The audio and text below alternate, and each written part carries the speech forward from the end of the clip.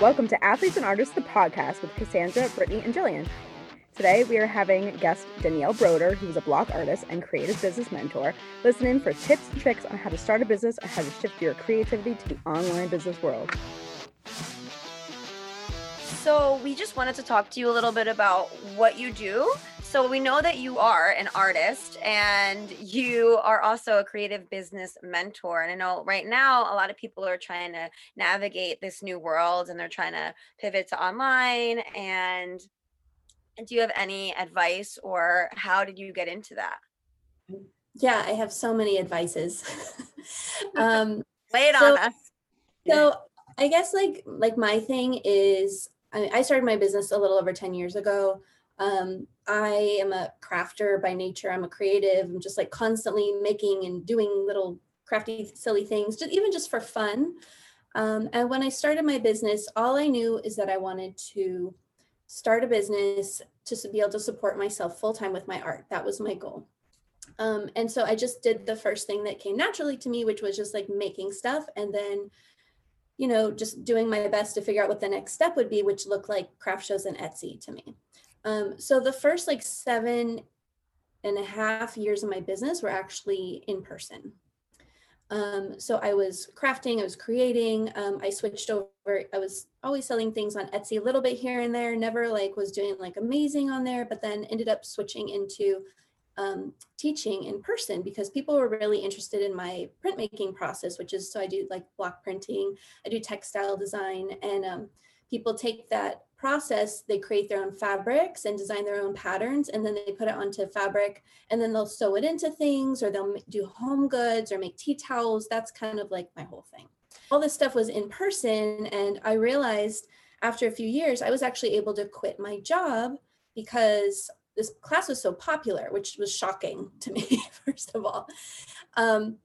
So after a couple of years, after like 4 or 5 years of teaching nonstop, I was super burnt out. And I was like, I can't teach this 3-hour class another time. It's repeating itself.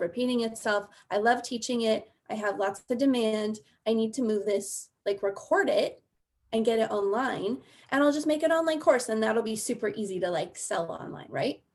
So I did that, and it turns out it's not that easy to sell online. Funny thing.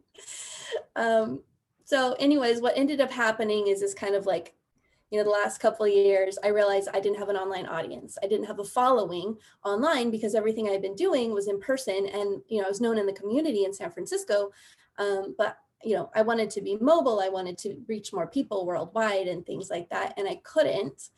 So moving online was like the next step in that. So that was like a big struggle. And it took me a couple years to kind of learn how to get things going and engage my audience and bring in the right people and actually sell to people, because that's not in my nature at all. I'm more like kind of chill. Like, I'm not going to push stuff on you. Like, if you want it, sure, it's here. Like, come and get it. Like, but like, right. I'm not going to be like, bye.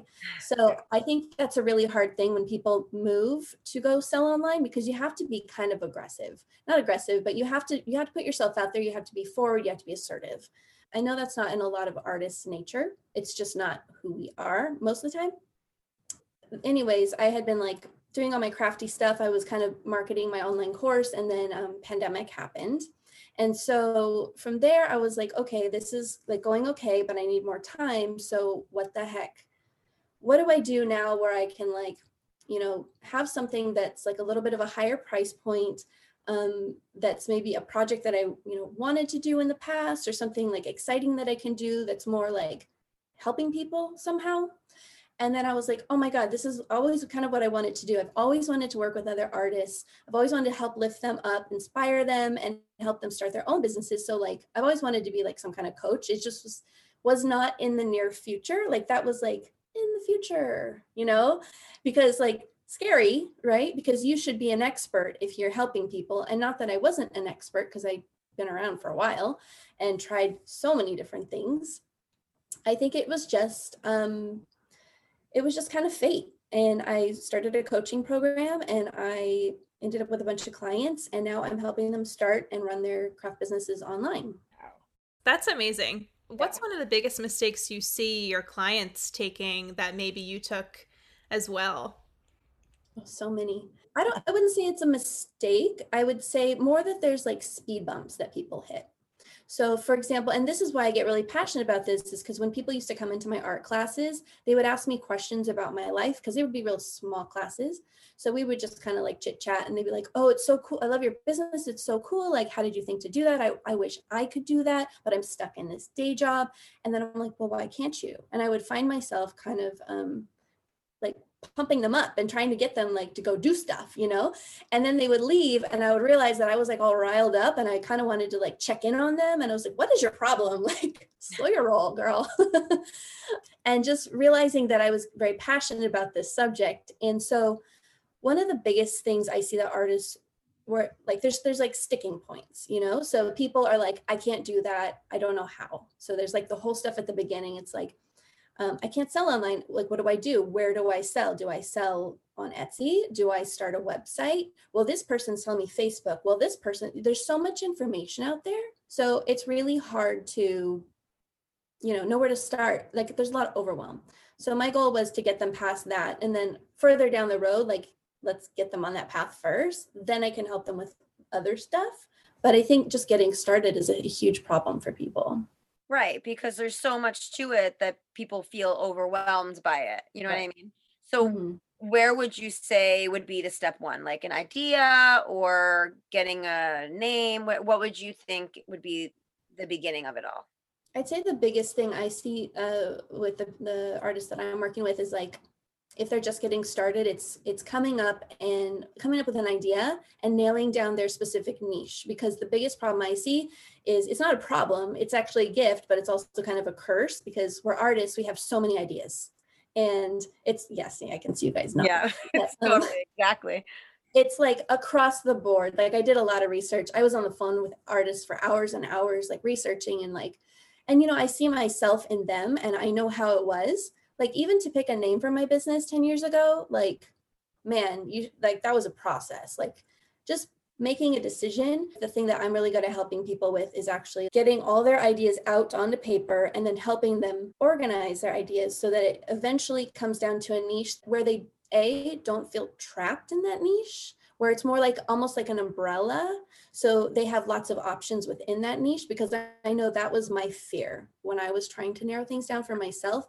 I didn't want to be stuck doing block printing for 10 years, doing anything for 10 years. Like, you think you're going to get bored, right? But, here I am, more than 10 years later, and like, I've been able to do so many things because of the way I set up my business.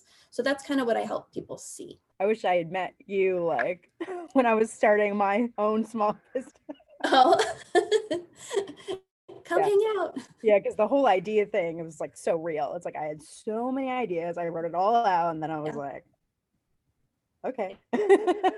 And I figured it out. Still figuring things out, but You were talking about find your niche and having that other person, that business mentor with you is so beneficial, just having someone to bounce ideas off of. What do you think is one of the best things about having a business mentor? I think when you are the artist from lots of different angles, you're too close to your business. You can't see the holes. You can't see what your strengths are and where you're missing things. So like when I was working with my first group of clients, and I just have knowledge that they don't have yet. Like, I've already been past all those things and I've tried a bunch of stuff. So you just can't see what's ahead of you, So like, for example, one of the calls I had with one of my clients very early on, she's like, I'm very passionate about, I just said, what are you interested in? Like, what are all your possible ideas for a business? And she's like, well, I like painting. I love doing printmaking. I love block printing. I attract a lot of printers because that's what I do. She said, I love fabrics. I love Procreate. I'm learning Procreate. I love, she makes a lot of like Christmas ornaments around the holidays and like the little ceramic-y things. 99% of the things that she told me, which maybe she wasn't quite picking up on as she was saying them, it's all surface pattern design. And I said, you're a surface pattern designer. And she's like, what? What's that? And I was like, oh, like, let me explain this to you. Like, you're kind of what I am, but it's kind of an umbrella. That means you can do all of those things and, promote yourself as like a surface pattern designer, you don't have to really narrow down too much, because that's what you are, and you can have different designs in different mediums, and that's fine, and you'll just have your style, and that's what brings everything together, you know. And she was like, oh, like that makes a whole lot of sense, but she just didn't know the term, and you know, she couldn't see that all those things were actually really connected. But I was able to see it because my business is partially kind of similar. But I was like, well, there's no reason she needs to like just pick one little thing. She can actually do all of those, because it's all in the same like area. So once they, you know, they find their niche and they're working with a creative business mentor, what do you think the step is to finding their actual audience? You know, what would you tell someone? Because we have a lot of athletes and artists right now who are pivoting because events are pretty much shut down, and you know, they want to bring their subject to the online platform. Like, how do they find their audience? Okay, so this is probably the next problem people have after putting up their website and optimizing it and getting it like all dialed in, because that's another huge, there's a lot of big problems, but like in general, it's like finding your niche is the first problem. Second, it's like, where am I going to sell? And then, okay, probably your website if you're really serious. So once you're like, okay, I got my website up, it's all dialed in. Now, how do I get people to find me? It's traffic.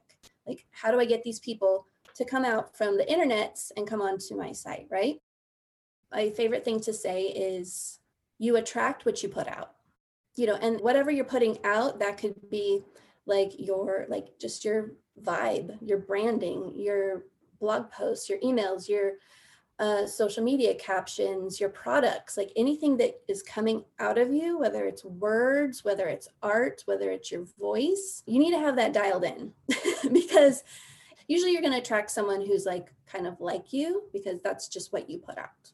So you have to be able to pay attention. You have to be able to pay attention and look to see who is reacting and who is like really liking your stuff, who is always around your business. You start to like recognize names and handles and things like that. Just pay attention to those people to start.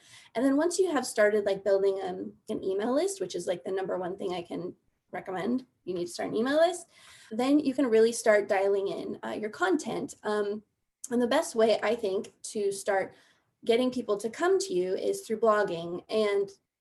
But it's not just like blogging. Like, you can do blogging in a specific way where it's very strategic. And whenever you put out those posts, those are going to start to attract the kind of people that you want if you know how to set them up, meaning like keywords and content and the topic. And, you know, there's a lot of other like techie things that go into it, but that's how I've been able to grow my audience so quickly and basically decide who I want to come to me.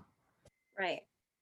That's great. And the email thing is before you came on, we were talking a little bit about, you know, what we were going to talk about. And that was one of the number one things that seems to be the hardest thing to get, but it seems to be the most important. Do you agree? I think you touched on that a little bit. Yeah, definitely.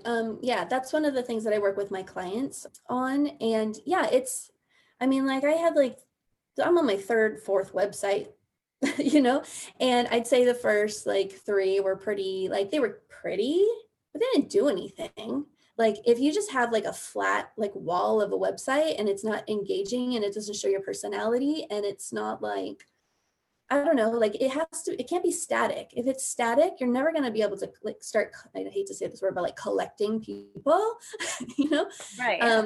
You need to be able to engage with them. You need to offer them something of value. Like, it's all about providing value and kind of bringing them into this like world that you are creating for them. So to be able to build your email list, you're going to need some kind of freebie, like, you know, and, you know, if you're just selling products, then that freebie might just be free, like a coupon for free shipping. It's not a huge deal, but it's a start. So you want to offer something like that on your website. And then eventually, you know, you can start growing and you can put out that offer onto your social media and, you know, share more about your products and things like that. And people will start being attracted to you. That's great. This has been so informative. It's been so nice to meet you and just hear everything you have to say. Yeah. I feel so empowered to go start a business. Yay! Mission accomplished. Yeah, right? Do you have any anything you want to plug? You want to like where can we reach you? Where can we find you? Cool. So I'm Danielle Broder. My business is called The Recovery. You can get me at recovery.com. It's RECOVERIE.com. And I'm on Instagram either at The Recovery or at Danielle.Broder. Reach out and say hi. Oh, thank you. Thank you. Yeah, you're welcome. Thanks for having me.